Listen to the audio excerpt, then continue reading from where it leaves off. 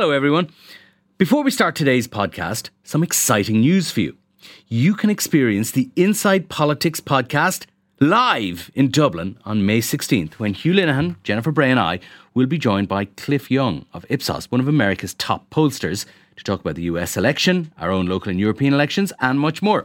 It's a breakfast event kicking off at 8 a.m. in Trinity College. If you'd like to attend, you can get tickets at irishtimes.com/events. That's irishtimes.com/events. I hope we see lots of you there. It's Wednesday, March 28th, and you're very welcome to the Inside Politics podcast from the Irish Times. I'm Hugh Linehan. For today's show, I was joined by our political editor, Pat Leahy, and our political correspondent, Harry McGee. We talked first about some of the issues that have arisen in what has turned out to be quite a hectic political week. And later in the podcast, we took a closer look at a story which hasn't quite made our front pages, but which has been bubbling along in the media for the last 2 or 3 weeks around the allocation of sports grants. But first, I asked Pat what kind of a week it had been for our Minister for Foreign Affairs and Taoiseach, Simon Coveney. He is a busy man, is the Taoiseach and Minister for Foreign Affairs. He was front and centre in a few developments in the ongoing abortion saga. And of course, he was the man who decided, after consultation with his government colleagues, to expel an as yet unnamed Russian diplomat as part of the EU and broader response to the poisonings in Salisbury. So yes, he's a busy man. In fact, as we speak, he is on his feet in the Dáil answering foreign affairs questions. Is he a damaged politician as a result of his pivot in a column in the Irish Independent on Monday on the issue of the legislation to follow the Eighth Amendment, and then his perhaps rather odd statements yesterday in relation to what shape legislation should take? I'm afraid I think he probably is. Certainly hasn't enhanced his standing either within his own party, according to several conversations that I had with members of it yesterday, or I think with the broader public. Just the background of this is that after Leo Varadkar Taoiseach came out and said that, formally at the end of January, that there would be a referendum, that it would seek to repeal the Eighth Amendment, and that the government would then, if that referendum was carried by the people, would introduce legislation to allow for abortion on request up to 12 weeks, along the lines of the Oireachtas Committee. After the Taoiseach did that, Simon Coveney came out a few days afterwards, and he said while he was certainly in favour of repealing the Eighth Amendment, he could not assent to legislation, or he could not support legislation that allowed for abortion on request up to 12 weeks. And that, I think, was quite a significant departure in the campaign at that point, not least because the great achievement of the repealers and of the government at that stage was to kind of occupy the middle ground, populated at least in part by people who are in favour of repeal but wary about the extension of a liberal abortion law. And certainly that's I think what many of them would have interpreted the 12 weeks proposals to be. And Coveney's intervention at that stage kind of arrested that. It at least made that middle ground competitive, or it made it a competed space, if you were. Although even at that stage he remained in favour of repealing the Eighth Amendment. And unequivocally in favour of repeal. But given the assumption, in the correct assumption, I think, in most quarters, that the referendum will come down not just to the question of repeal, but also the question of what follows the current constitutional ban, I think his intervention at that stage was significant.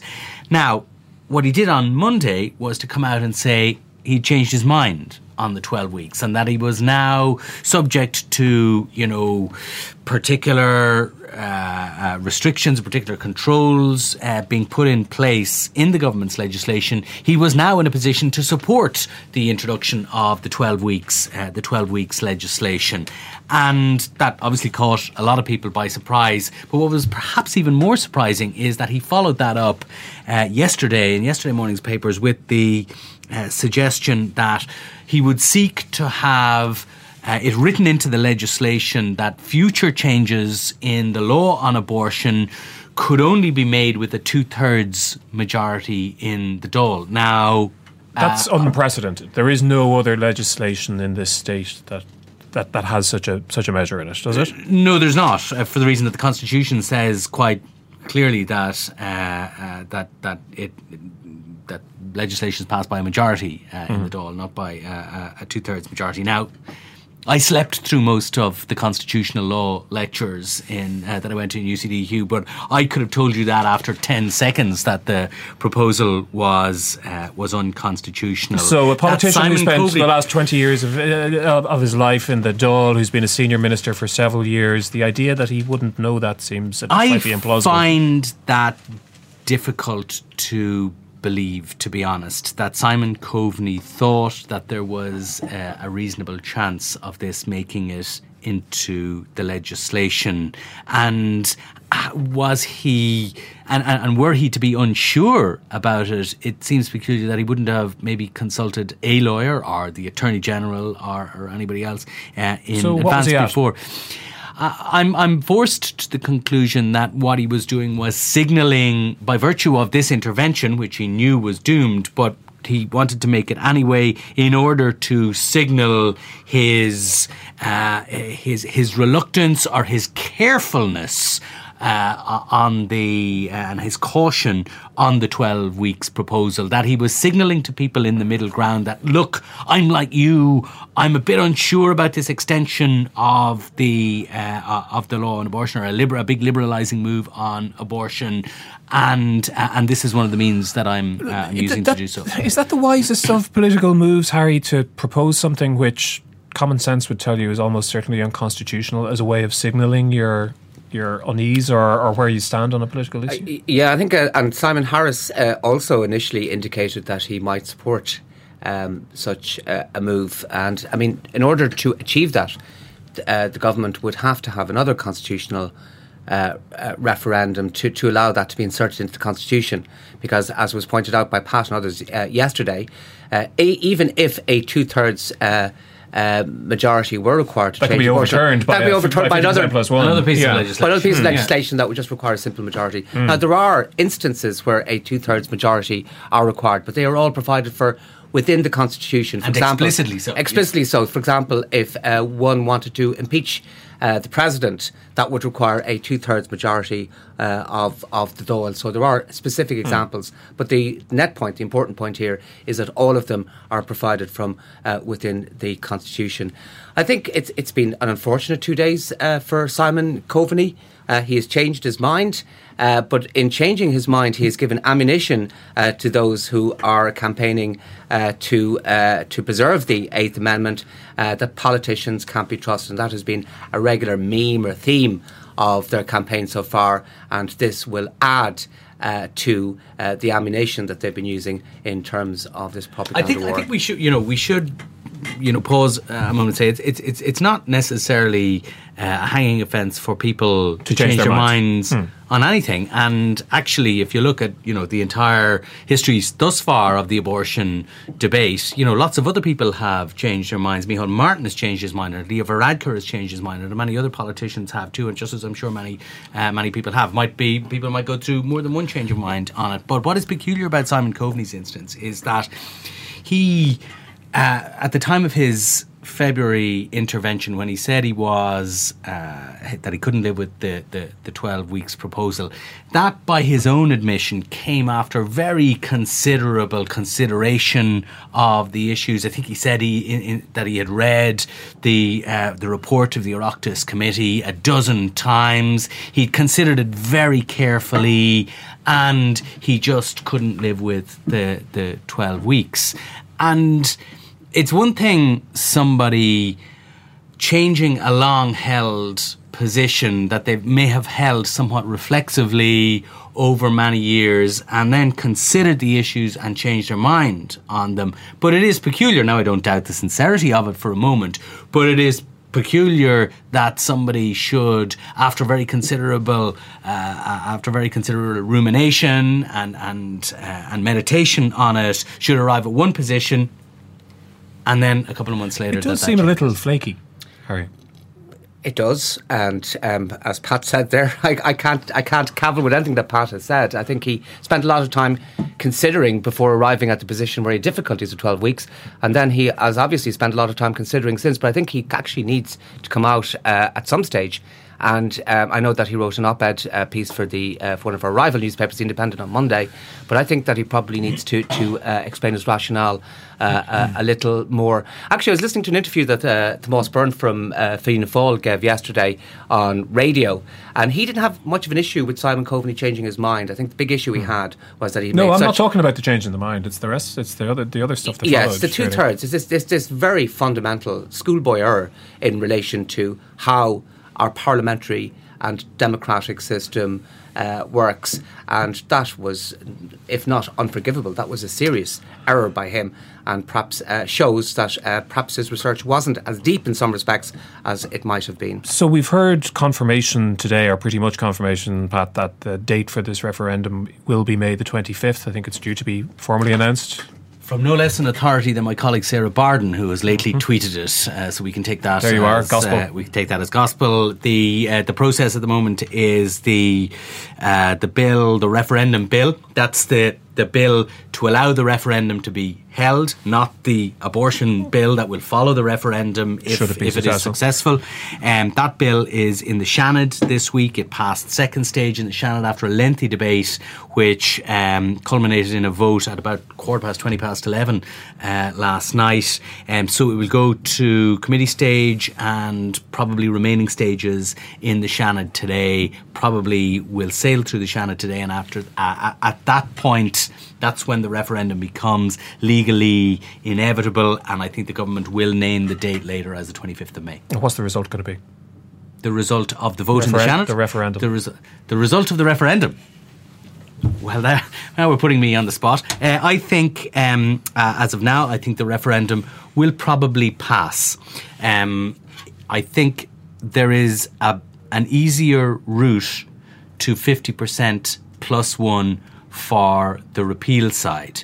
I think it is not impossible that it is defeated, but it is a much more difficult ask of the Retain side to get to that 50% plus one. And I think that is how it stands at the moment. And briefly, if you don't mind, you write today about the Strategic Communications Unit and its demise. It was bound to happen, wasn't it? I remember a report many years ago on electronic voting. I think it was done by Dermot Quigley, a former chair of the Revenue Commissioners.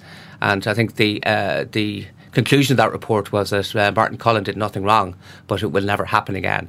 So there's a little bit of the same in relation to this. When you look at the actual report, the Strategic Communications Unit have been exonerated completely. Perfect, absolutely perfect. In relation to this charge that they politicised Project 2040 and tried to manipulate coverage in the provincial papers. Can I just ask you one question about that? Because I think that's probably true. But the fact is that the relationship with those provincial papers was not directly carried out by the Special Communications Unit. It was by a private company acting on its behalf. And did this report look at what that private company did? It did. It went into detail. There were two companies, actually, Mediaforce, which dealt with many provincial papers, and then I&M, which dealt with titles that were owned by independent news and media.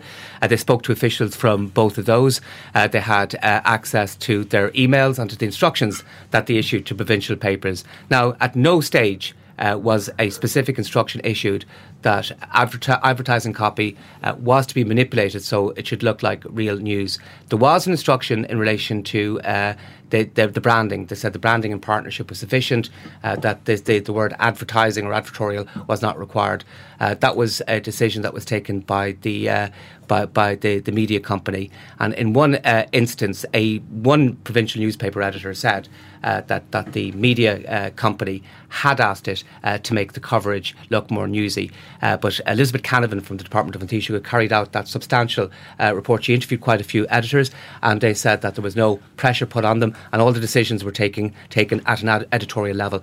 What the SCU did wrong was that it was too hands-off, actually, ironically enough, in relation to that it sent it out, it issued instructions, and then it had no control on the subsequent copy that appeared. And in 3 newspapers, the Longford Leader, the Limerick Leader, and the Roscommon Herald, there are pictures of Fine Gael candidates. Those decisions were taken locally, and the point was made by the report that should have been that should have gone back to the SCU, and they should have had ultimate control over it. We have to move on this very quickly, but there's a certain irony here, isn't there, Pat, that the SCU, the only criticism of it is it should have gone in and been more political and say, get those photographs of Fine Gael councillors off those pages. It should have intervened in the editorial content. And perhaps had it done so, all might be well. I'm minded. There's an old verdict in Scottish law, rather than the third verdict, not just guilty or not guilty. There's a Scottish verdict which is not proven, which was described to me once by a Scottish lawyer as it means you're not guilty, but don't do it again. Yeah. Okay, on that note, we'll leave it and move on. Now, we did want to take a slightly closer look at a story which hasn't quite made our front pages, but which has bubbled along over the last couple of weeks, mainly perhaps in the sports sections of the newspapers and on radio. It is a story, though, which maybe tells us quite a lot about how the Irish political system actually works and who its winners and losers are. I'm looking at a tweet here, Pat, from a couple of weeks ago from the Minister for Sport, Shane Ross. I quote, "Delighted to confirm that Wesley College has been granted €150,000 as part of the Sports Capital programme. The funding will ensure the resurfacing of the hockey pitch and will benefit the school as well as the local club also." Now, Wesley is a private school in the leafy suburbs of South Dublin. I believe it has a number of hockey pitches, along with 2 cricket pitches, which implies pretty extensive grounds, some rugby pitches, a gym, a number of tennis courts, and a range of other facilities. The Minister seemed very proud of the fact that this salubrious establishment in his constituency had received this substantial grant. Is there anything we should be concerned about with that? Well, the key phrase there is in his constituency, and politicians, particularly ministers, will always try and favour their constituency within and occasionally without the parameters that they're supposed to be operating within.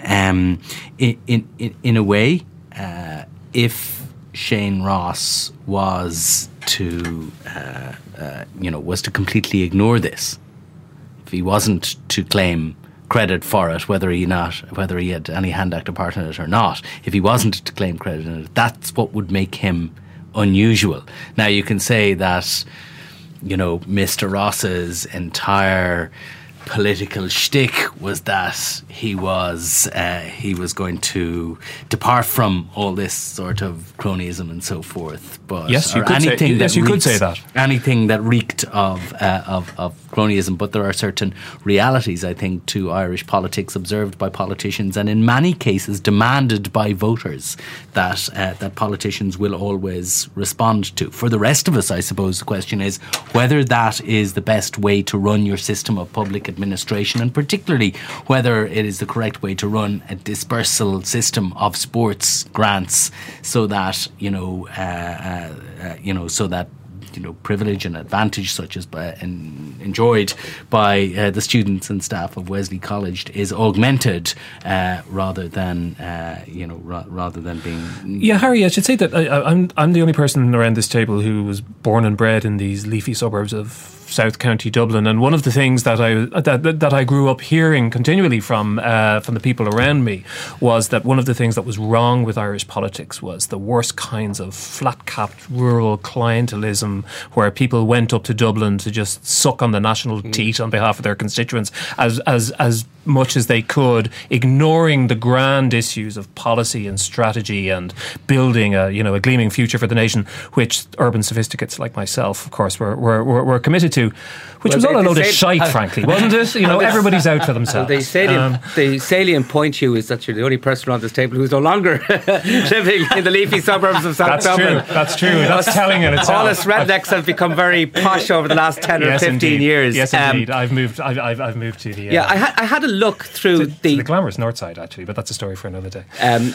I had a look through. I feel we're a little off the point here. Yeah.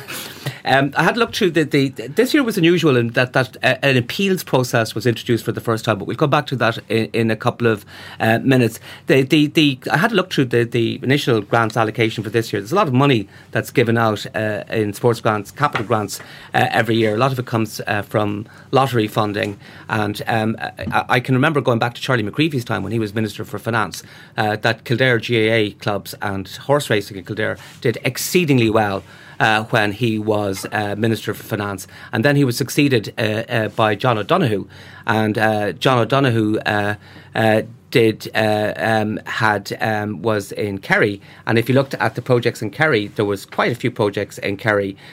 So you find that the minister of the day, you'll always find that the money will sometimes follow the minister, and you'll get projects. Doesn't it? Always. Well, indeed, and on that very point, on the line we have somebody who actually knows all about this. Is John Considine is an economist at UCD. He has a particular interest in the economics of sport and in public finance, and has a bit of an insight as a former All-Ireland winning hurler and All-Star, I believe myself.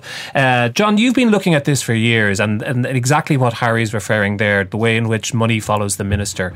You have hard data on that, don't you? Yes, and it's easy to see from the publication of the first round of grants in 1998 right up to present day. So you can see, for example, in the first couple of years, the per person funding is highest for Donegal, when Jim McDaid is Minister for Sport.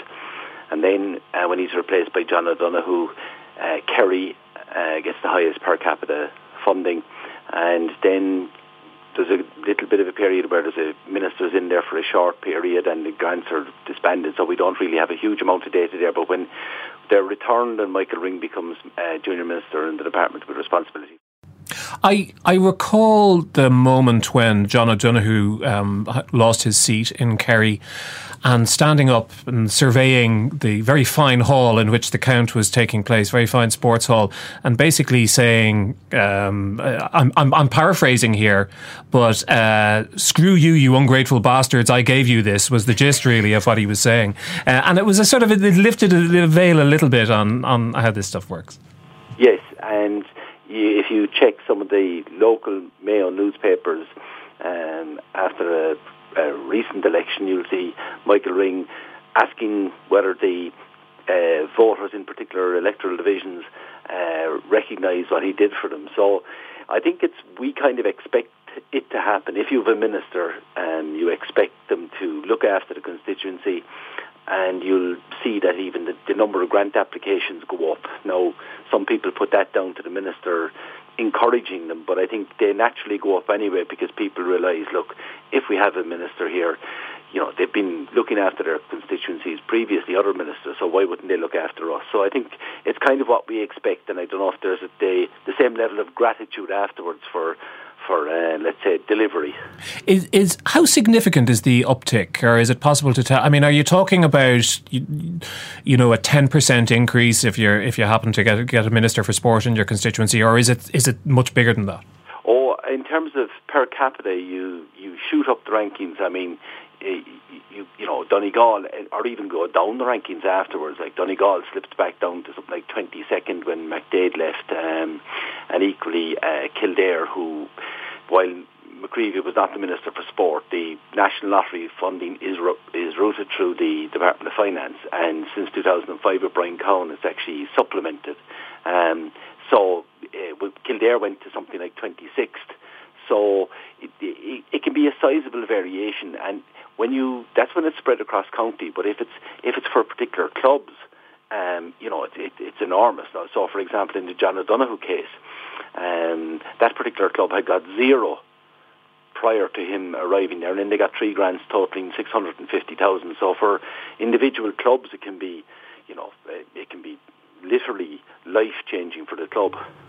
Now, I was saying earlier that a lot of the coverage of this issue over the last few weeks since this thing erupted over Wesley has been in the sports pages, and there's been a lot of debate about whether there's a proper sports strategy in place, whether there should be a moratorium on funding until some of these issues are sorted out. So some very serious issues about whether clubs or areas which are marginalised or less well off are suffering as a result of the process.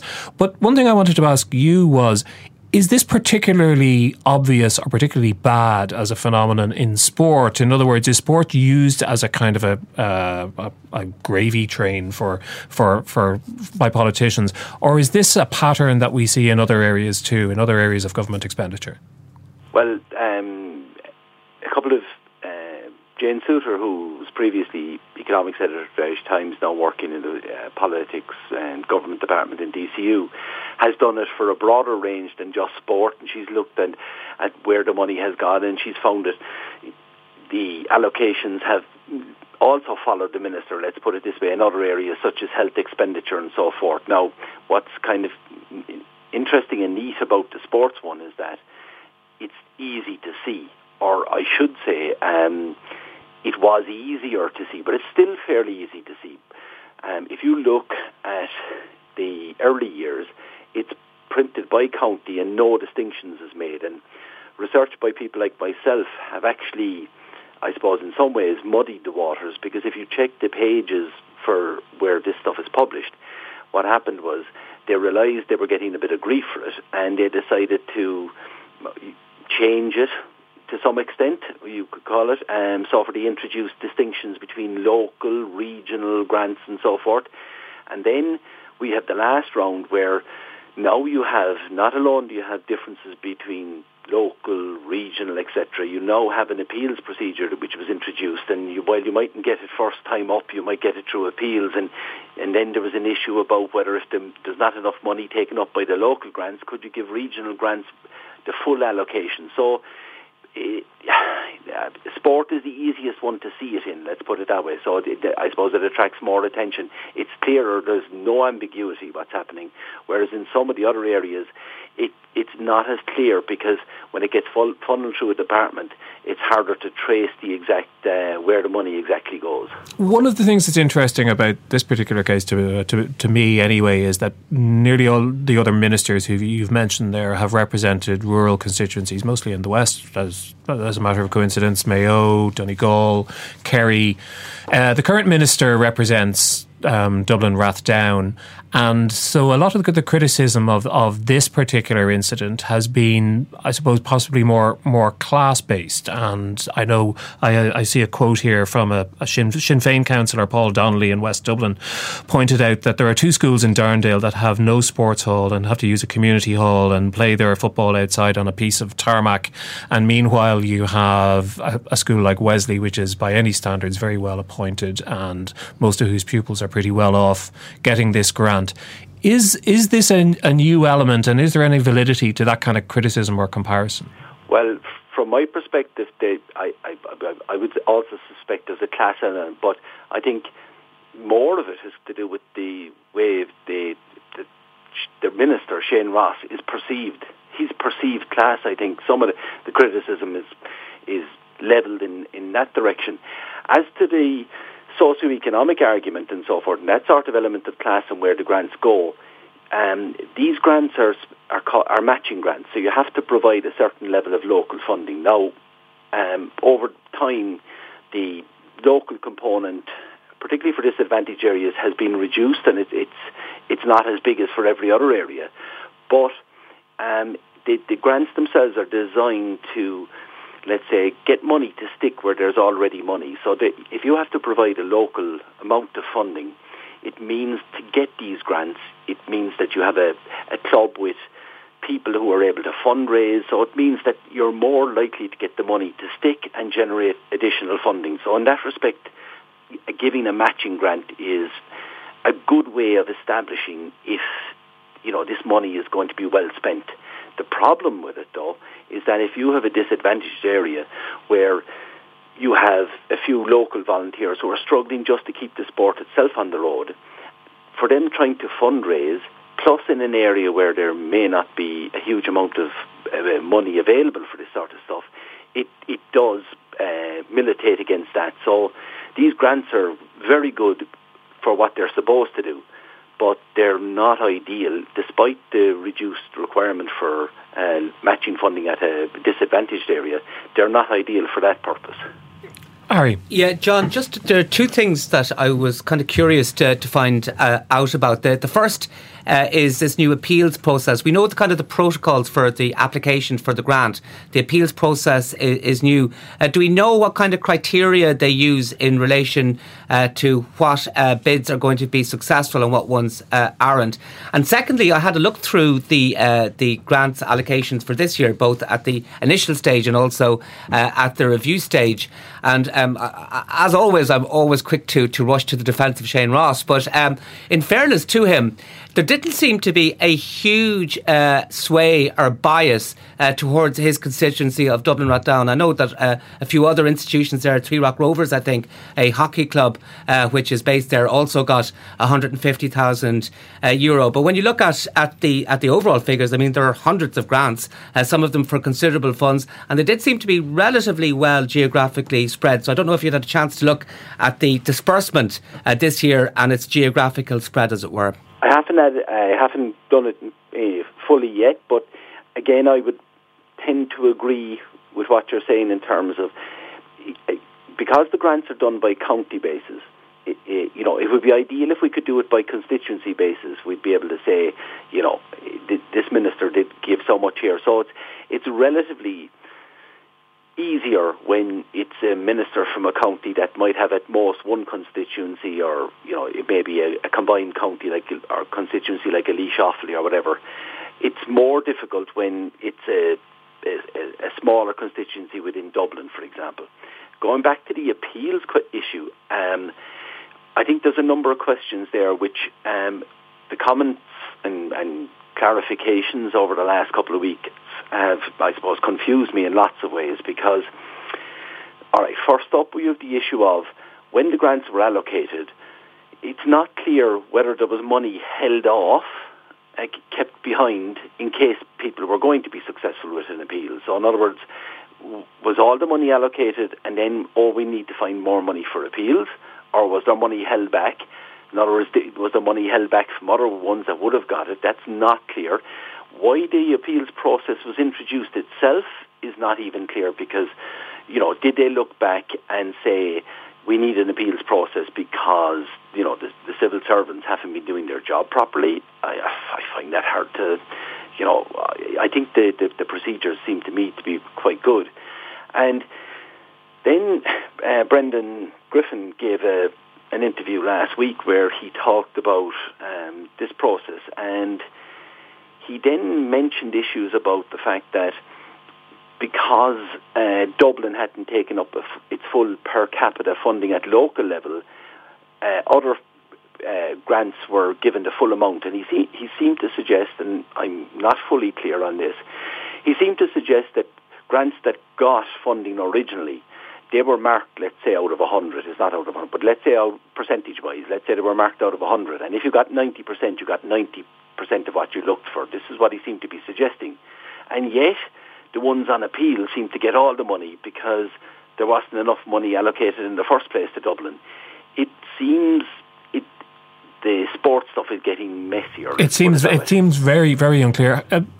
Pat, it seems to me, without wanting to over-egg the cake, that this is a very good illustration of many of the things that are wrong with the way we run this country. There's a kind of clear lack of transparency in what's being described there by John. I wonder why in this day and age you can't geolocate grant recipients and map them against constituencies. That would seem a pretty basic thing, which you could do with your smartphone these days. So why the government can't provide that information is beyond me. The question of the transparency of the appeals process is another one. The question of money following ministers rather than where it's needed is another one. I mean, the question of how the bureaucracy operates that delivers these political favours, because that's essentially what they are, is another one. Well, and the question of a public-private partnerships benefiting people who are possibly more well off than the people who need the money more is yet another one. Well, there's a number of issues there, Hugh, but to start with the one that you raised at first, that this is, the way this country is run. That's true to a large extent, but it's also, this is the way we want the country to be run, because we elect, or many of us elect, politicians specifically to do these sort of things. The expectation that voters have of their politicians is that they will use their influence to pursue these sort of favours, to pursue the catch-all term, and John made reference to it, is deliver for the local area. That is what an awful lot of voters want. That is the priority that they have in their minds when they go to elect their politicians, and therefore it's not surprising at all that politicians should seek to do that when they are in office. The incentives are there for them to act in that way. Everybody involved in it is acting on the basis of the incentives in front of them. Precisely. So you look at, we'll have an election at some stage in the middle distance. You look at the leaflets that politicians are already dropping out into constituencies, and government politicians will point at the various things that have been delivered for the local area. They will seek to take credit for them, and they will look for votes in return for that. And it's only when people can look beyond that you get a change in political culture, that people prioritise, that the politicians do different things. Now, politicians everywhere, it's not a particularly Irish phenomenon that politicians try to look after the local area. No, just let me finish this point. But what is unusual in the Irish system is that politicians spend so much of their time and prioritise this part of their work so much, often to the exclusion of their national duties. Because the other part of this, John, is that, and this is not just the fault of Shane Ross, although he has been a minister who has been criticised for how well he is across his brief, that there isn't a proper national sports strategy or policy, as I understand it. So there is an element of making it up as you go along, which benefits this, this kind of behaviour, as opposed to a more strategic and perhaps a fairer kind of approach to it. Yes, but one of the big issues here is you get concentrated benefits and dispersed costs. So, I'm down here in Cork, and I'm looking at my local situation, and I see something happening in Dublin, and I go, look, I get upset a little bit, let's put it that way. Whereas if I'm a beneficiary of it, then I'm delighted with this, and I'm delighted to a large extent, because when we vote locally, obviously, so we have a proportional representation, single transferable vote, we have it by constituency, so the benefits are concentrated in a small area, and the costs are dispersed across the country. So you can see why the benefits here, and it's something that can be clearly linked, because you can go and say, I delivered on this particular project, and it's published, it's up on the department's website. And I might have even sent out a tweet about it, but you can see that the benefits are there. So am I going to vote against who? The government? I then say, well, I'll vote against Shane Ross's party, but of course he doesn't have a party per se. And now, so who am I going to give out about? So it doesn't register on. So you're saying our system of proportional representation, the single transferable vote of the multi-seat constituencies, inevitably leads to this kind of behaviour? Yeah, well, for this particular set of grants anyway, they're local, they're very local. In fact, they're called local, and you have to provide local funding. So you go to your local minister, and if you've the Minister for Sport, you're even better off. So you can see the concentration of the benefits and the cost. Then, when people will look at the cost per county and they go, it's €10 per person per county. Is that really going to figure on the way a person decides to go and vote the next time? It's more likely to have an impact if you've got a grant. You're more likely maybe to go in and go, well, thank you. More likely, although as John O'Donoghue and Michael Ring show, that may not necessarily. Harry, I want to give you the last word on this, but that is the system is built really to deliver this kind of behaviour. Well, absolutely. We have a clientelist system of politics, and the multi-seat constituency, where you have not only you as a rival with somebody from another party, but as in rivalry with somebody from your own party, lends itself to localism. The system has its benefits.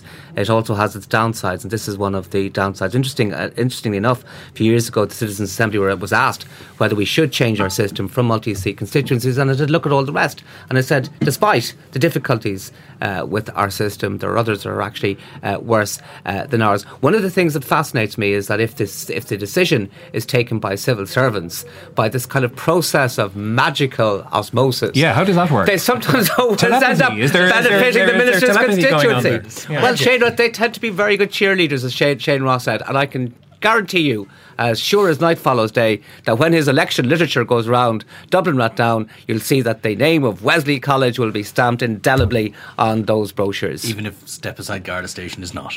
On that note, we'll leave it there. Thanks very much indeed to John Considine for joining us. Thanks also to Pat and Harry. And that's it for this edition of Inside Politics. Thanks to our producer Declan Conlon and engineer JJ Vernon. Remember, you can subscribe to us on iTunes or your preferred podcast provider. And you can also find us at irishtimes.com/podcasts. Give us an email at hlinehan@irishtimes.com because your views are always very welcome. And you can also always find me on Twitter. But until the next time, goodbye and thanks very much for listening.